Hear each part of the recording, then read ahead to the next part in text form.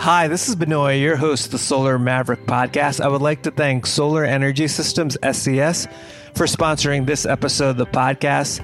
They are a solar energy photovoltaic design build firm headquartered in Brooklyn, New York, and serving the Northeast USA. And you'll hear more about them during the podcast. Thank you again to SES for sponsoring.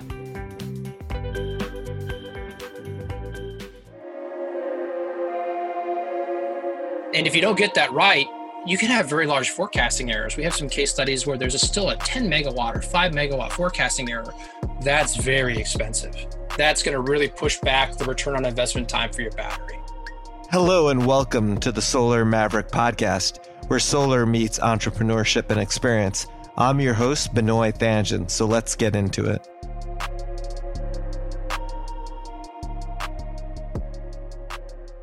Welcome to the Solar Maverick podcast. I'm really excited to have on the podcast Dr. Nick Ingerer. He's the CTO and founder of Solcast. Nick is an expert in the field of solar radiation and distributed solar PV modeling and has co-founded Solcast, a global solar data services company specializing in satellite-based measurement and forecasting technologies out of the sincere desire to enable others to build the solar-powered future. And he and his co-founder saw a tremendous opportunity to approach solar modeling and forecasting from their perspective as meteorologists working in the electricity sector. Solcast produces global data sets of real-time and forecasting cloud cover to support solar farm operators and utilities around the world in managing renewables intermittency. Their customers include Duke Energy, EVN, which is in Vietnam, which is an electricity distribution company, AEMO, which is also an Australian company. And their company is actually based in Australia. They have offices in Canterbury and Sydney. Welcome, Nick, to the podcast. Thank you very much. It's a pleasure to be speaking with the Solar Maverick podcast audience. They are exactly the people I talk about when I say building the solar-powered future. That's what they do every day. So those are my favorite people to talk to. Yeah, and I appreciate, Nick, you wanting to be on the podcast, reaching out to me, and then also being a listener of the podcast. And we haven't talked about solar radiance and weather, and obviously solar energy is an intermittent power source. And obviously you work with a lot of investors, asset owners, and energy companies. And it's really important how weather impacts the generation and solar radiance. So it's great to have you. It would be great if you could talk into more detail about Solcast and what you do. It'd be my pleasure. And you've really hit on the head there with the impacts of weather on solar plant operations. And it expands to renewables as a whole. As we're moving into a future with more renewables in the grid, the weather really becomes our fuel source.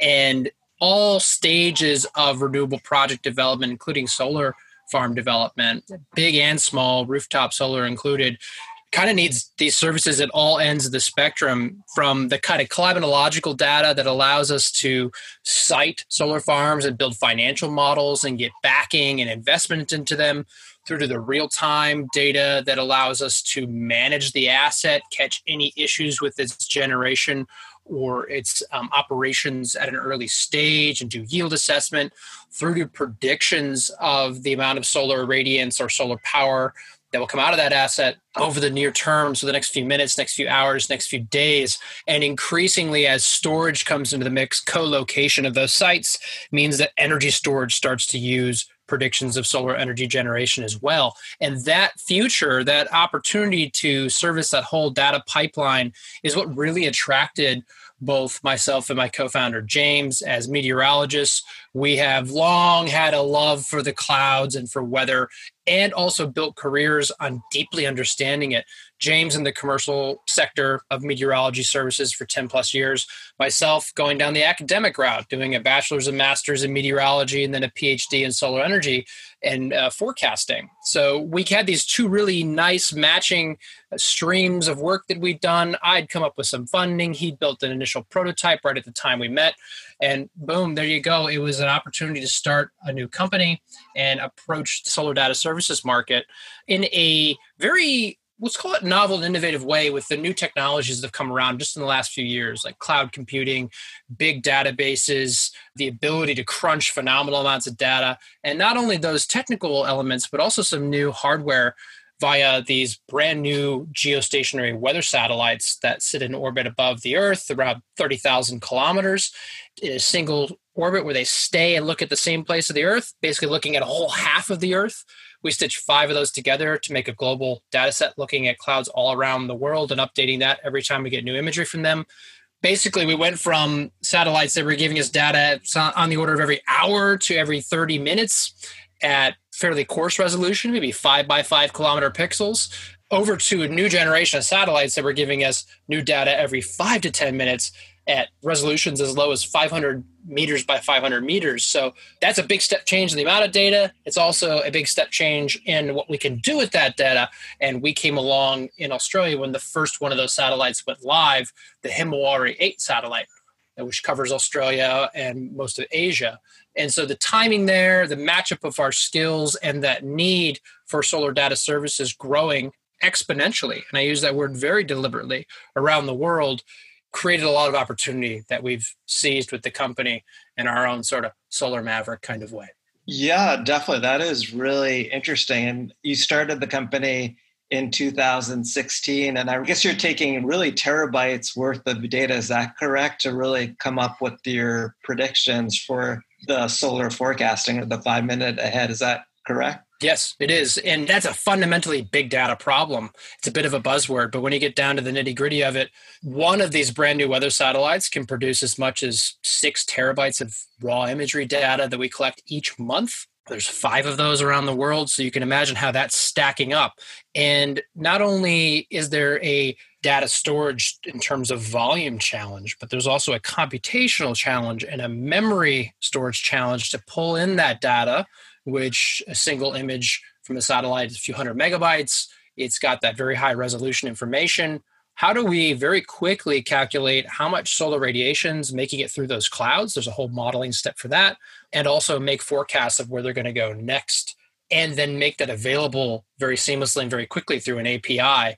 Building that tech stack was one of the key challenges we needed to overcome in order to achieve 2 things: global scale, being able to have data all over the world and make it available through one API so you can get it wherever you need it. And 2, updating that data rapidly. We call it rapid update. So making new forecasts every 5, 10, 15 minutes, depending on when the satellite updates. And then also creating every new forecast every time we get those satellite updates. And so those 2 aspects of what we offer were things we had to engage with on a very fundamental level in how we built the actual engine that drives and delivers this data downstream to the customers and users. It was not necessarily possible to take this volume of data at that speed, at this scale, just even maybe more than 4 or 5 years ago.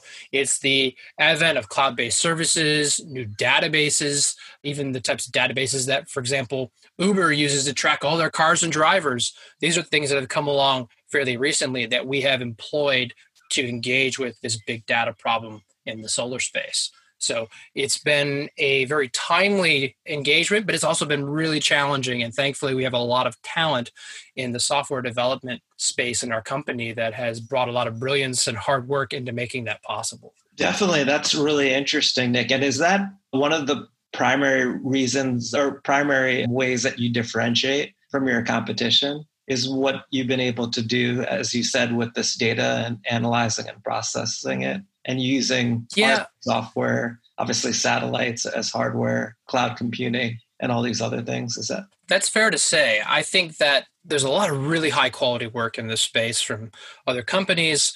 They're largely building what they have based on solid science, and they share the same mission we do. We want to all help the solar future happen more efficiently, more effectively. And hats off to those guys. We make no pot shots at them. But it is important to look at the tech stack to differentiate yourself. You can't achieve the scale and the frequency of updating without rebuilding the tech stacks that most of them operate. So there's this concept in entrepreneurship of last mover advantage. We moved later than many of these other competitors, and that allowed us to use new technology to achieve bigger scale and faster updates. But that alone's not enough to differentiate yourself in competition in any business. You need more than just 1 or 2 bullet points You need to have a purpose, a mission that drives you, in my view. And that's where this mission to deploy the data and tools for the solar powered future really gets our whole team up and moving in the morning. It engages us with the challenges. And you also got to go out there and make sure that what you're giving the customers downstream is the best. There's a great quote from one of my favorite entrepreneurs and big thinkers, Tom Bilyeu, when he founded Quest Nutrition, which was a protein bar company in a time a little over 10, 15 years ago, where the last thing stores needed was another protein bar on the shelf. But their kind of ethos, and Tom's ethos, was that there's always room for the best. And he takes that when he goes out and spreads this message. And I would encourage others who are going for their own entrepreneurship journey, even in a closely packed and competitive space, there's always room for those new ideas if you can make it the best available, and you will fit into that market. So we focus on that level of ethos, and that shows up in the validations of how good our data is, how good our forecasts are. I don't need to turn this into a Solcast commercial, but I do think it's important to share some of that ethos with others who are out there in the solar industry trying to make it in a competitive environment. Yeah, definitely. That's actually a great analogy with Tom Bilyeu. I'm actually a big fan of his, and what he's speaking about Quest Bar and basically how they came in an oversaturated market later, but was offering the best product. And that's how they were able to differentiate themselves. And that's interesting because that seems very similar to your story. And he's just amazing. I actually watched the impact there, and I actually saw him speak in person in November, which was amazing. So that's interesting to get your perspective of that. You know, what I thought was really interesting too, you were telling me about how in Australia, they are requiring like 5 minute ahead solar forecasting, and you call it, I guess, Nowcast, and how that really is helping solar companies boost their profits because then they're able to make trading decisions on selling their energy. You talked at like high level about that, but I think this is something really interesting. And I think over time, this is just going to be all over the world and not just Australia. And obviously there are other countries that do this as well. But I think this is, especially in the solar industry, where I'm seeing a lot more projects where people are taking merchant risks, basically trading merchant and not having like long-term contracted cash flows so that they could basically maximize their revenue. Yeah, the merchant transition in terms of the embracing that is a great analogy to what we're seeing in many energy markets around the world. And if I were to do what I like to do and make a forecast or prediction, I think it will be the case that many other regions adopt this type of approach. And we've seen it be the case in places like India, for example, where the concept in Australia is that we have an energy market that has a 30-minute settlement period and a 5 minutes dispatch target period. And what has occurred is that historically, solar farms and wind farms were obliged to use the internal forecasting model run by the Australian energy market operator. This wasn't the most accurate model. It ended up meaning that because of how the energy market structure is created, that when they have a misforecast, when they miss the forecast in terms of their actual production, the ancillary services market is used to correct for any frequency deviation. That kind of impact is spread across the market, and on a monthly timescale, there'll be a settlement for that, and there'll be a factor in terms of your total percentage that you contributed to the need for those ancillary services with your forecast error that you pay. It's a cause or pays factor, they've titled it. Long story short, this forecasting error has been significant enough that solar farms and wind farms are paying hundreds of thousands to, in some cases, $1 million or more a month for cause or pays factors from forecasting error. So what has happened is that we had our funding body for renewables, the Australian Renewable Energy Agency, the Australian Energy Market Operator, and a number of the stakeholders in that market come together in a series of workshops, and a bit more slowly than the solar industry would have liked, got to a point where we had a change where that forecasting model was no longer an obligation. These operators could choose which forecast they wanted to send. That creates opportunities for companies like ours.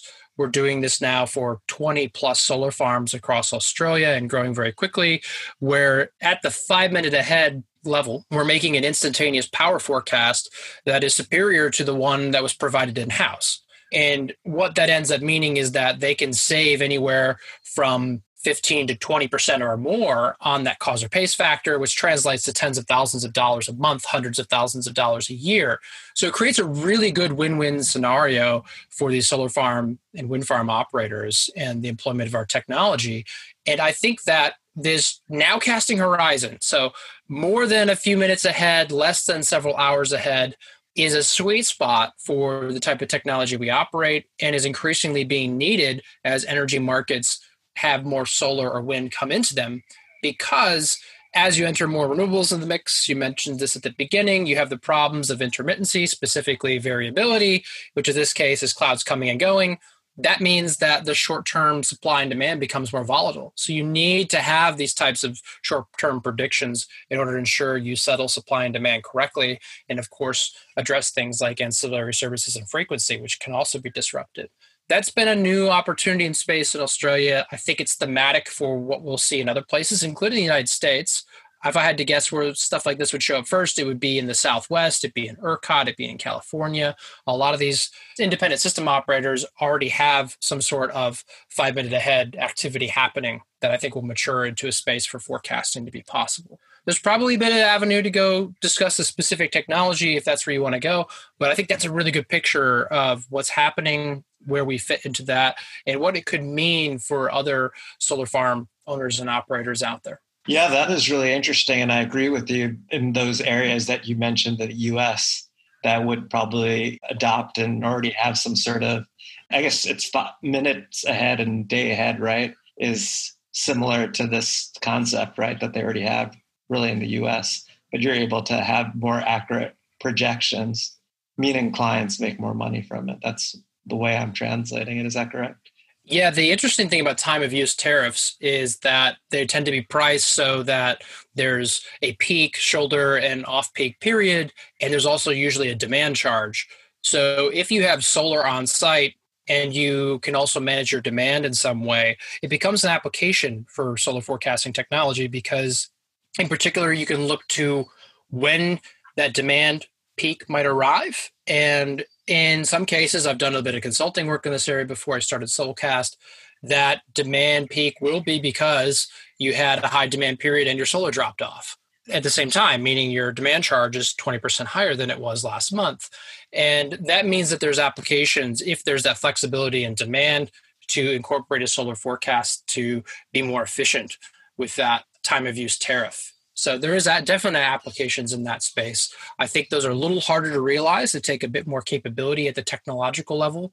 But as a trend going forward, I strongly believe that that will become more common. Interesting. And you mentioned ancillary services, frequency regulation. Can you talk about basically solar and storage? You know, obviously storage is there really to help with the intermittency issues that intermittent power sources, obviously like solar and wind, have. Can you talk about how your solar data Solcast could actually work well in these situations? There's certainly application for solar forecasting, even when there's co-located energy storage. So the place that our minds like to jump is that if we have storage on site, we can manage the intermittency, no problem. This clouds come and go. We just ramp up or ramp down the battery to compensate. But what actually happens in practice is that energy storage pushes back the horizon for solar forecasting technology more toward what's going to happen in a few hours to what's going to happen overnight and into tomorrow. Because if you look at the financial aspects of a battery, it's a large upfront capital investment. It has marginally high operating costs, which are mostly taken care of if you're already locating it with power plant controller, the solar plant, et cetera. But the big challenge there is that the storage capacity of that battery is always going to be limited. And that will vary depending on what market you're in. You can hear lots of people cry about how they have to store 12 hours of energy to be a storage device in PJM's network, but that's another discussion. It's more common that you probably have 2 to 4 hours of storage on site. And so that can't handle long duration cloud intermittency, for example. It can only do that maybe 2-hour period or 4-hour period at full output. And more importantly, we would love to charge back up that battery with quote unquote free energy or the cheapest energy that we can get. And if you follow the logic here, what starts to happen is you want to know how to structure your battery operations today with some knowledge of what's going to happen tomorrow. Is tomorrow going to be abundantly sunny? Well, that's a great candidate. Today is a great candidate for discharging your battery. If it's going to be cloudy tomorrow, maybe the day after, you might want to be a bit more conservative with how you are discharging your battery to offset intermittency or to potentially gain more revenue in the market. So it becomes one part of what we call in science and math a optimization problem, which I find totally fascinating. And so it becomes a input to that optimization problem along with the expected price of energy over time, the storage of that battery, its peak output of the solar farm, and we can run some mathematical models to make that calculation. But a solar forecast is still important. A great illustration of a specific example, going back to that 5-minute market we were talking about before, is at the Ganawara Energy Storage System, which is a site in Australia, lovely Aboriginal name, Ganawara. And they have such great names here. It's beautiful. And this is a 25... What's that, mate? I was just saying, Nick, that you're from the U.S. originally, if people couldn't tell. I am. You don't have an Australian. Yeah, that's right. I can put it on. I'll try for you later. Ganawara. Right. This site is a 50 megawatt solar farm, a 25 megawatt battery with 2 hours of storage, so a 50 megawatt hour battery. And what can happen is if you have that 5-minute ahead forecast wrong, if that 5-minute ahead solar forecast is not right, and you don't discharge your battery, you're going to discharge your battery based on that signal, you can still have a large forecast error. So you still need that short-term prediction of the solar farm power output to set the dispatch target and pair that with the battery and solar output together. And if you don't get that right, you can have very large forecasting errors. We have some case studies where there's still a 10 megawatt or 5 megawatt forecasting error. That's very expensive. That's going to really push back the return on investment time for your battery. So this is still a technology that is very much needed, even with solar and storage put together, which is where the future is undoubtedly going and is, of course, very exciting. Yeah, definitely. And that was actually a great explanation, Nick, about how solar forecasts are still extremely important, even with solar coupled with storage becoming more important. So that's really helpful. How do the requirements for solar data change over the lifetime of the solar farm from planning through to operations? That would be helpful if you could talk about that as well. I really find this pipeline, this timeline of data that's required by a solar farm to be a great way to tell the story of why solar data services are important altogether. And it is amazing where along this timeline of an asset from its inception through to its operation in a high penetration market, how the dependency of that solar data is kind of there at every step of the way.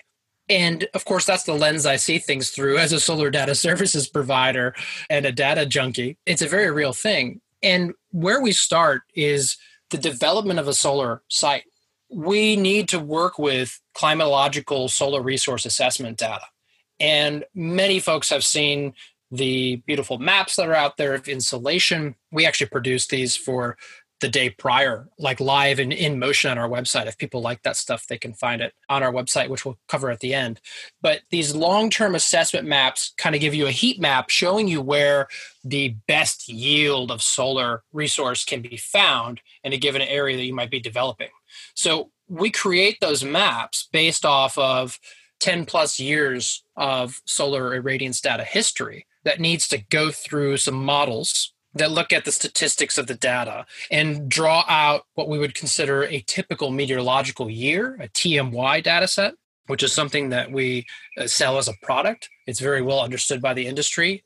And not just one typical meteorological year scenario, but a set of them that show maybe what a year that is a certain percentage higher amount of yield might look like, all the way up to be 90 or 95th percentile of the statistics to give you an idea of what your maximum revenue might be at that site. And this typical meteorological year data is put into formats that can be ingested into PV modeling software so that a site developer who's looking for opportunities can run a yield projection on a given site using that historical data. What's happening is that it's becoming more important to not just look at where the solar radiation site is really good, but also a multitude of other factors. You need to know if there is an endangered species where you want to develop your project, or potentially a site of significant interest to a particular culture, or a variety of other factors, and more increasingly understanding the interface with the power network.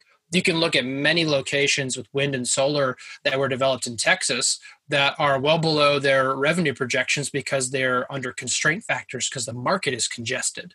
So having good solar data and the climatological data is a starting point, and it will carry you forward through to where you're trying to get financing for your site. But you also need to be able to start to look at what we call time series data, which is another data product that we provide, and it's also commonly known to the market, where you can actually see how the data actually changed on a given day through several years, 10 years plus of history. So you can start to understand some scenarios of what a specific day might look like. And you might look for a very volatile day, a very high production day, a very suppressed day, and start to understand what the rest of the market around you might look like if you're getting smart, in order to anticipate how you might actually operate that asset in the future. And of course, there's the process of due diligence, where independent engineers come in and assess a site developer's proposal to see whether or not it should be financed. They want to look at the same data sets as well, maybe a bit more conservatively. And that's where the historical data largely fits. It's in that planning, financing, development of sites. And then once they start to come online and get built, we move through to, okay, what has happened in real time over the last 7 days, last 3 months. And that means we want to be able to look at time series data from the past week, the past month, the past quarter, and see, is that site we developed performing as anticipated? There will be handover from the EPC to the operator. They got to do testing and show that it works the way that it's supposed to. It's generating electricity the way it should be. You need a baseline of solar radiance data generally to run that kind of power up and testing and handover procedure. And then as it gets handed over to the asset manager, the O&M provider, they need to be continually guaranteeing that that site is performing as it should. So we can rely on these satellite-based solar radiance estimates as a source of ground truth to understand, was it cloudy? If it was cloudy, was it a little bit cloudy? Was it a lot cloudy? Was it cloudy for many days in a row? Was the past month or the past quarter particularly cloudy or particularly sunny? Is that why my revenue is up or down? And it becomes part of that continual monitoring aspect of running a solar plant. The forecasting comes in where we discussed before in the energy storage and the self-forecasting aspects, but it also becomes important for the grid operators and utilities themselves. They need to have a big picture of what all the solar rooftop scale and utility scale is doing on an hour-to-hour, minute-to-minute, day-by-day basis so that they can balance supply and demand across the whole market. So that gives you a nice big picture of where these data services sit. And I spent a bit of extra time on that solar farm development and asset management part because I think that's most likely where your listenership is most intrigued and interested. Yeah, definitely. They are. And that's great for you to explain and pretty concisely of how important it is through the basically development and then the owning and operating, how important the solar forecasting is into the equation, because everything at the end of the day is about the production. And obviously, if there's an issue with production, it's always about trying to fix the production issue or better optimize, because obviously we can't control the weather, but to understand the reasons for it and to make sure that it's not as big of an issue and to understand what's impacting it, if there's anything that could be adjusted, because it could be other stuff as well outside of weather.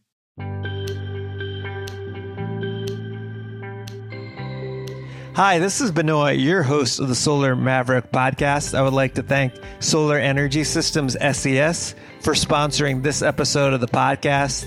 The company is a solar energy photovoltaic design build firm headquartered in Brooklyn, New York, and serving the Northeast U.S. Founded in 1998, the company designs, builds, and maintains solar photovoltaic PV systems with the public and private domain. I interviewed David Buckner, who's the founder and CEO of SES, on episode 65 of the podcast. And it was one of the 10 most downloaded podcasts. So definitely check it out. The title is 20-Year Solar Veteran and Entrepreneur, provides perspective on the solar market.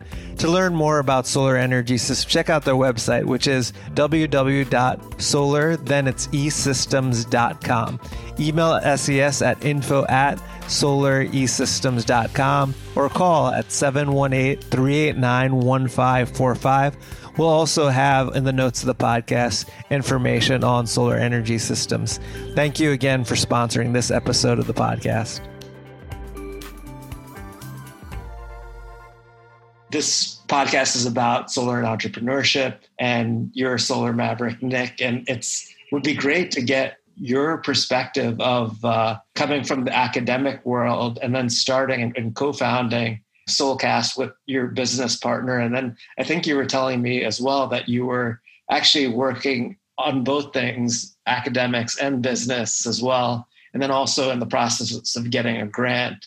And it was really interesting to hear your story and how you were able to get to where you are now. I mean, I'm sure there was a lot of work and being strategic and obviously a lot of blood, sweat, and tears to get to where you are now. And it would be great to kind of hear your perspective of that. Yeah, blood, sweat, and tears is the essential ingredients of what building a business is made out of. And that's because it's hard work. You take on a lot of risk. You have to change your plans of the future that once felt so certain to ones that are uncertain to create opportunity. And those are some of the fundamentals of entrepreneurship. So I'm really glad you said that. For me, I had thought my career would forever be in academia. But what I found, even as early as working on my master's thesis, was that the concept of taking what I call science off the shelf and taking it out and working with the real world and making sure it has those tangible benefits of impact, which is something that I've intrinsically learned about myself that I care about and I have to have or I'm not motivated.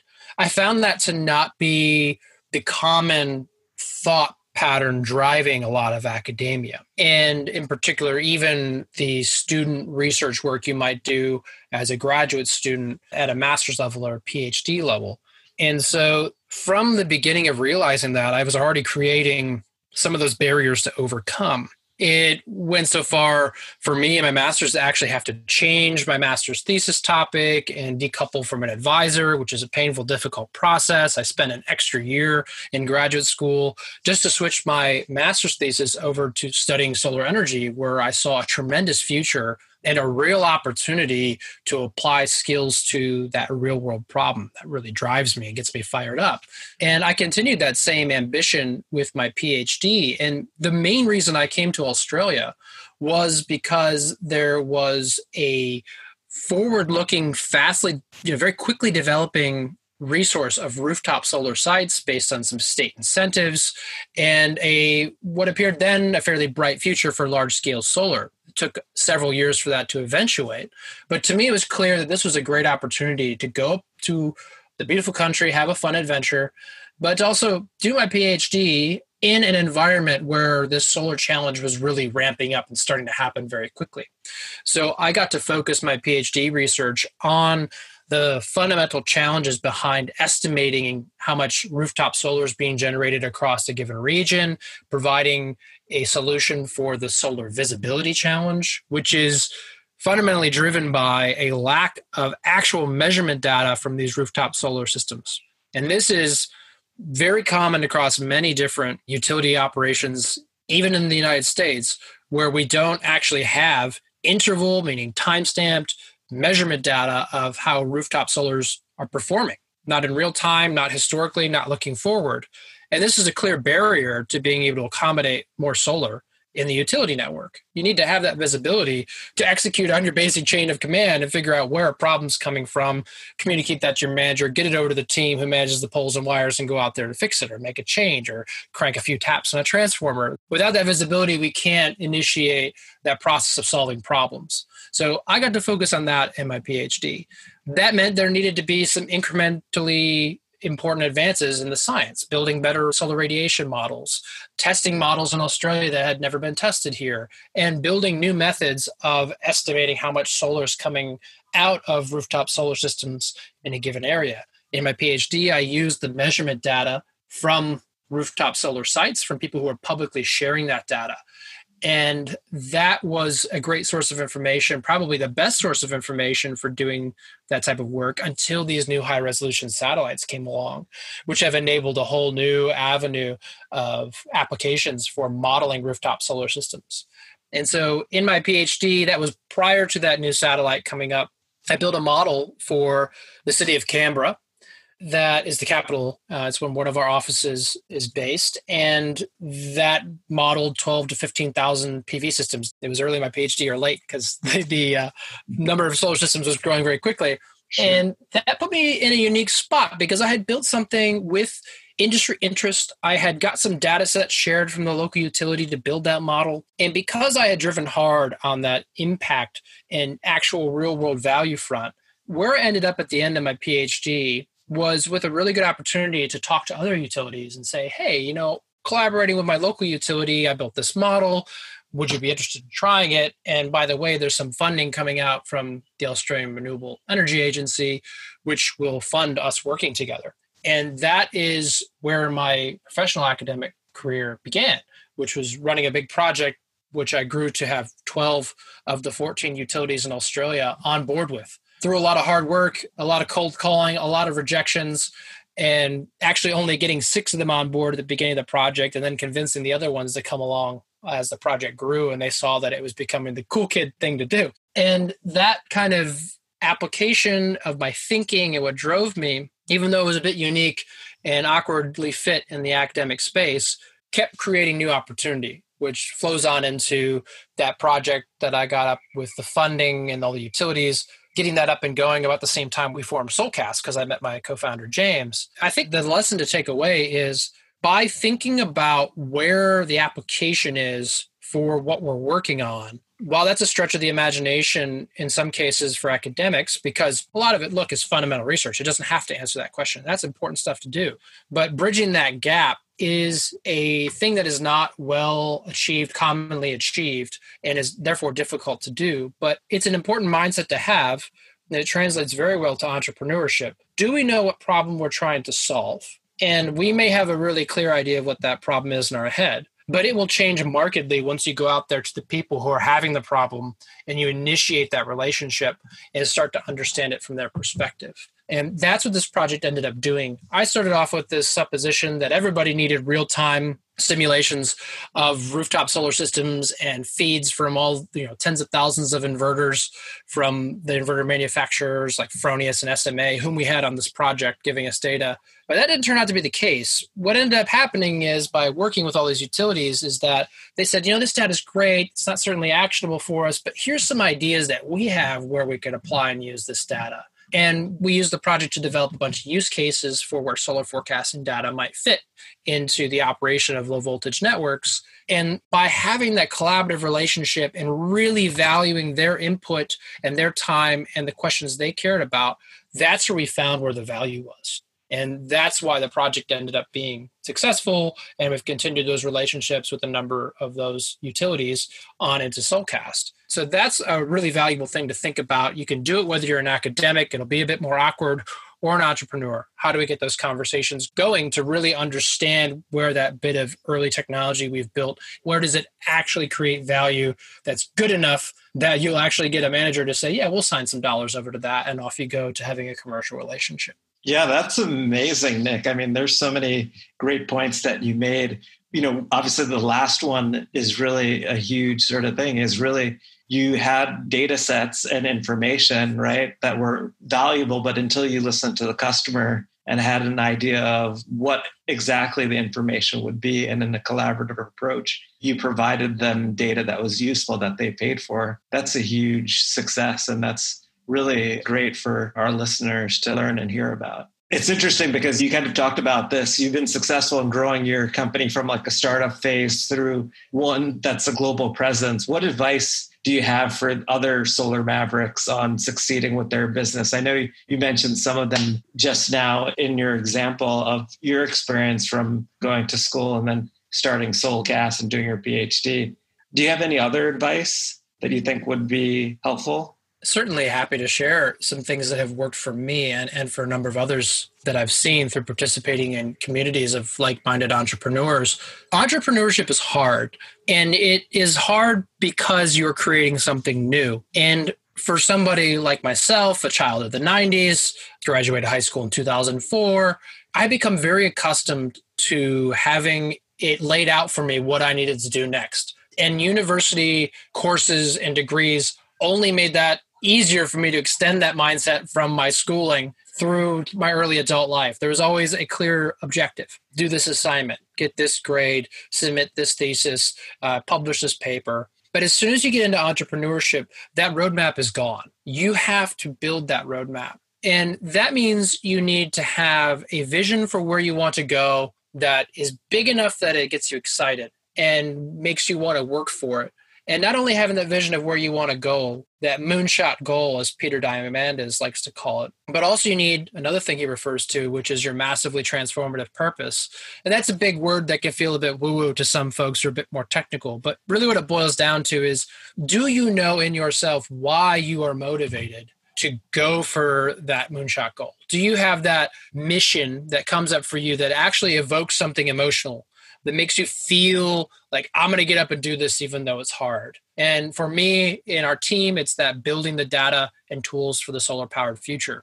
We want to get the tools and data that are needed by all the hardworking folks out there so they can forget about that challenge and move on to the next one of innumerable challenges they have, whether they're developing a site or operating it. The number of challenges they have and regulations they face is always growing, and it's frankly mind-boggling when you go to a conference and listen to all this stuff. So we want to go out there and help build the solar-powered future by doing our part, and that motivates us. It gives us that massively transformative purpose. It gives our team that reason to be emotionally engaged, and frankly, make it through when our operational system breaks down at midnight on the weekend, and one of the team members has to get up and go fix that. You have to have that glue that brings you together as a team. More technically, we need to be able to be quickly moving, and we need to be able to gather data on our ideas so that we can build early prototypes and then improve them. And a really good illustration is this API toolkit that we've built. It's a web platform where you can come in and learn how to engage with the APIs that deliver our data. Because if we really want to achieve that mission of giving this data to everybody who needs it, we need to make it easy for them. And we need to make it so it's tangible. They can learn about APIs. They can see some demo charts, set up their own sites without having to code it at the terminal or in a code script. And building that tool, we built a first version of it. And then we used a user tracking tool called Intercom, which allows us to communicate with users and understand where they're getting blocked, get feedback in real time, but also see what parts of that tool they're engaging with and which they're not. And by taking that data, we're actually able to analyze across a cohort of a few hundred users who's clicking on an individual button or who's looking at a page and comparing that against their expectations. We thought users would go get their X data through Y page, but really, in reality, they're going to Z page to get that X data. And we didn't expect that. We didn't design it to work that way. Being able to have data like that to see how your ideas are going out in practice against your user base and creating a channel that encourages them to give you feedback and to value that feedback is fundamentally important to entrepreneurship if you're working in any software as a service or web-based platform. Because if you don't have that real-world data, you'll never figure out where those hidden assumptions that you have are. And I think that that's been one of the biggest learning curves I've gone on in terms of this entrepreneurial journey is seeing, like we talked about those utilities and that academic project before, where those ideas implemented get started from versus where they actually need to go, and building out that roadmap with data, because you don't know exactly what it should look like. You might have the moonshot big goal, you might have the purpose, but you got to fill it in with data and real user data and feedback in between. And don't fool yourself into thinking you're the exception to that rule because you understand your user so well. There will always be things you can do to improve massively by iterating on what I've described. Yeah, definitely. There are a lot of great points to what you said. I appreciate that, Nick. And I was going to change gears a little bit. I thought it was pretty interesting. I know we spoke about it, about your blog. You have a blog called Biohacking with longevity, and I was reading through and I thought it was really interesting. Can you tell our listeners about it? I know you're very passionate about solar, but this definitely seems like another thing that you're very passionate about as well. Yeah, thanks for the opportunity. So yeah, on my personal website, nickinger.org, I run the longevity blog. And when I was first looking at getting into solar, it was actually 2009. I was on a hike. I was in Yosemite. I was having one of those journal out, sit on the cliff, looking over the valley, like prototypical moments of reflection, thinking about where I wanted to go and making this decision to move into solar from severe storms research. And that came out of a lot of my own research and understanding and projections on where the industry would go next and what I cared about and where my skills lined up. And I'm doing the same thing now in 2019, looking at the next decade. Where will I go next after we have built and accomplished our mission at Soulcast? And maybe it'll end up being in tandem and parallel a little bit in the future. Who knows? But I see the next trend that I'm personally very curious and passionate about being in the longevity technology space. And we have, arriving now, a multitude of technologies that will allow us to delay the onset of age-related diseases, extend our healthy lifespan, and possibly even our total lifespan. And while these things might sound a little bit scary or they might create uncertainty in our emotional response to them, it's really no different than how a new technology of any sort comes along, disrupts the current way of doing things, and then we eventually go on to accept it. We're in the very early curve of that longevity technology transition occurring. It's very clear in the investment dollars growing year on year. It's very clear in the number of technologies that are being incorporated into companies who are starting up and getting funding and taking these to trials and selling products. This trend is very clear to me that there's going to be tremendous opportunity in this longevity technology space. And I have an impetus to care about this a lot because it's very clear to me that one of the things that's available to us now is the ability to detect disease at a very early stage. Far too often, we hear the news article of the stage 4 cancer diagnosis of a given popular figure, or maybe we see an obituary of a young person in a newspaper with a very emotional tribute to that person who died too young because they had stage 4 pancreatic cancer. We have the technologies available to us now to do an MRI of our entire body and detect many different types of cancer from their inception at very early stages. There was a wonderful announcement this week in the Wall Street Journal from a company, Grail, who's doing liquid biopsies where they can actually look at the epigenome of cells in your blood and detect over 50 different types of cancer from a blood sample. It's called a liquid biopsy. These things are incredible. They're here now. And I'm very passionate about making people aware of those so that fewer people die unnecessarily or too young, because we have the technology to engage with these challenges. And that comes from a very personal place because my wife was diagnosed with cancer at the age of 26 or 27. I'm dropping it off the tip of my tongue here, but it's a bit of a dramatic story. You can read about it on my website. I had a little blog I ran through our journey engaging with that. But that very personal experience impacted upon me just how mortal we are, how unexpected this disease diagnosis can be, and that even as young people, we're not impervious to the onset of cancer. At the same time as my wife was battling cancer, I had two of my friends in their late 20s also get diagnosed with cancer, two of my best friends. So this motivated me to learn more and care more about myself.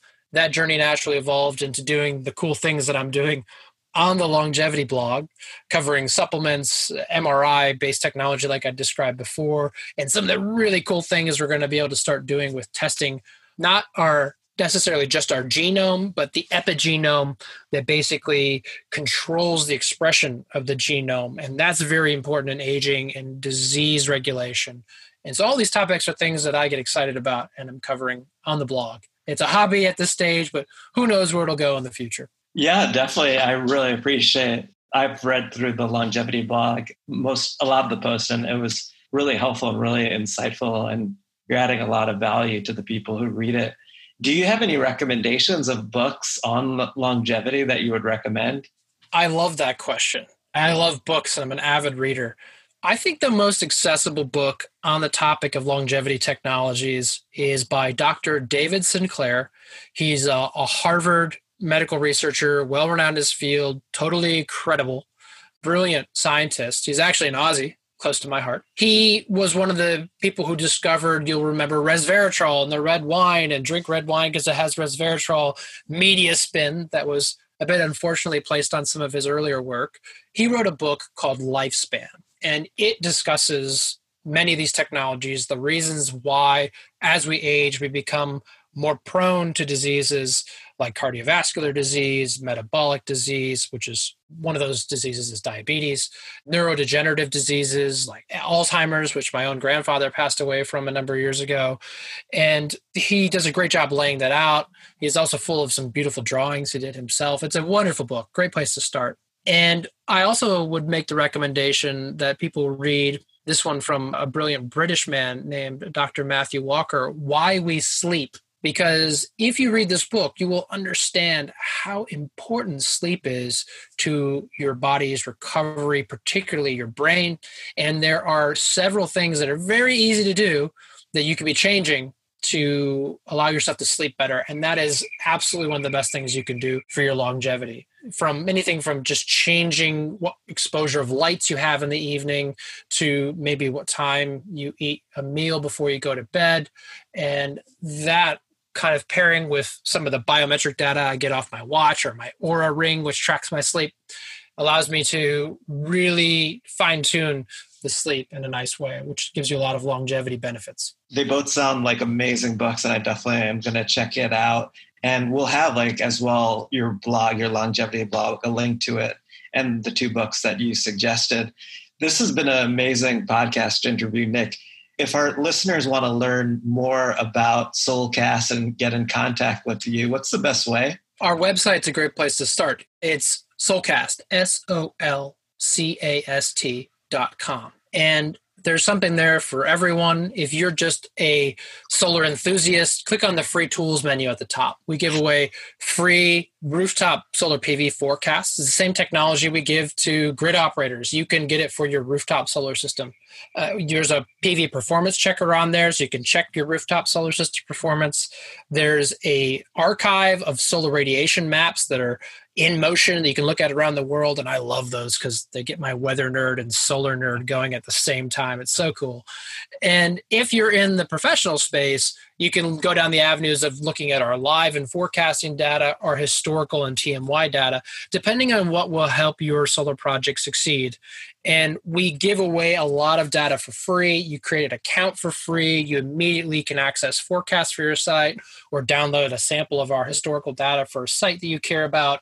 And we want to make as few barriers as possible to people coming in and finding the solar data they need, plugging that into their system, and moving on with the umpteen other challenges that they've got to sort out to keep their solar plant going, profitable, and think, importantly, about getting the next one going, because we need this solar thing to keep rolling forward. Yeah, definitely. That is really helpful. And we'll have, obviously, your website in the notes of the podcast. And I really appreciate everything you're doing in the space, Nick. You're really innovating solar forecasting with Soulcast. And thank you for your time on the podcast today. I really appreciate it. You are a solar maverick, a true solar maverick. Thank you very much for that, Benoit. And we have to recognize what folks like yourself are also doing, because without a mouthpiece to tell the story, we wouldn't get to all inspire one another. And I have listened to countless other stories on your podcast and others. I'm a podcast connoisseur, particularly in the longevity and biohacking space, as you can imagine. And this is just such a great platform to come be authentic and share experience human to human. So I really appreciate that. Thank you. Yeah, thank you. And I appreciate it. And thanks again for being on. A pleasure. Thanks for listening to the Solar Maverick Podcast. The Solar Maverick Podcast is brought to you by Renew Energy. We're a solar development and consulting firm. If you believe that this podcast is adding value to you, please give us a 5-star review and share with those that you think could benefit from this information. Please email all questions, suggestions, and feedback to info@reneuenergy.com. That's info@reneuenergy.com. The Solar Maverick podcast is produced by Podcast Laundry and executive produced by Benoit Thanjan and Kevin Y. Brown.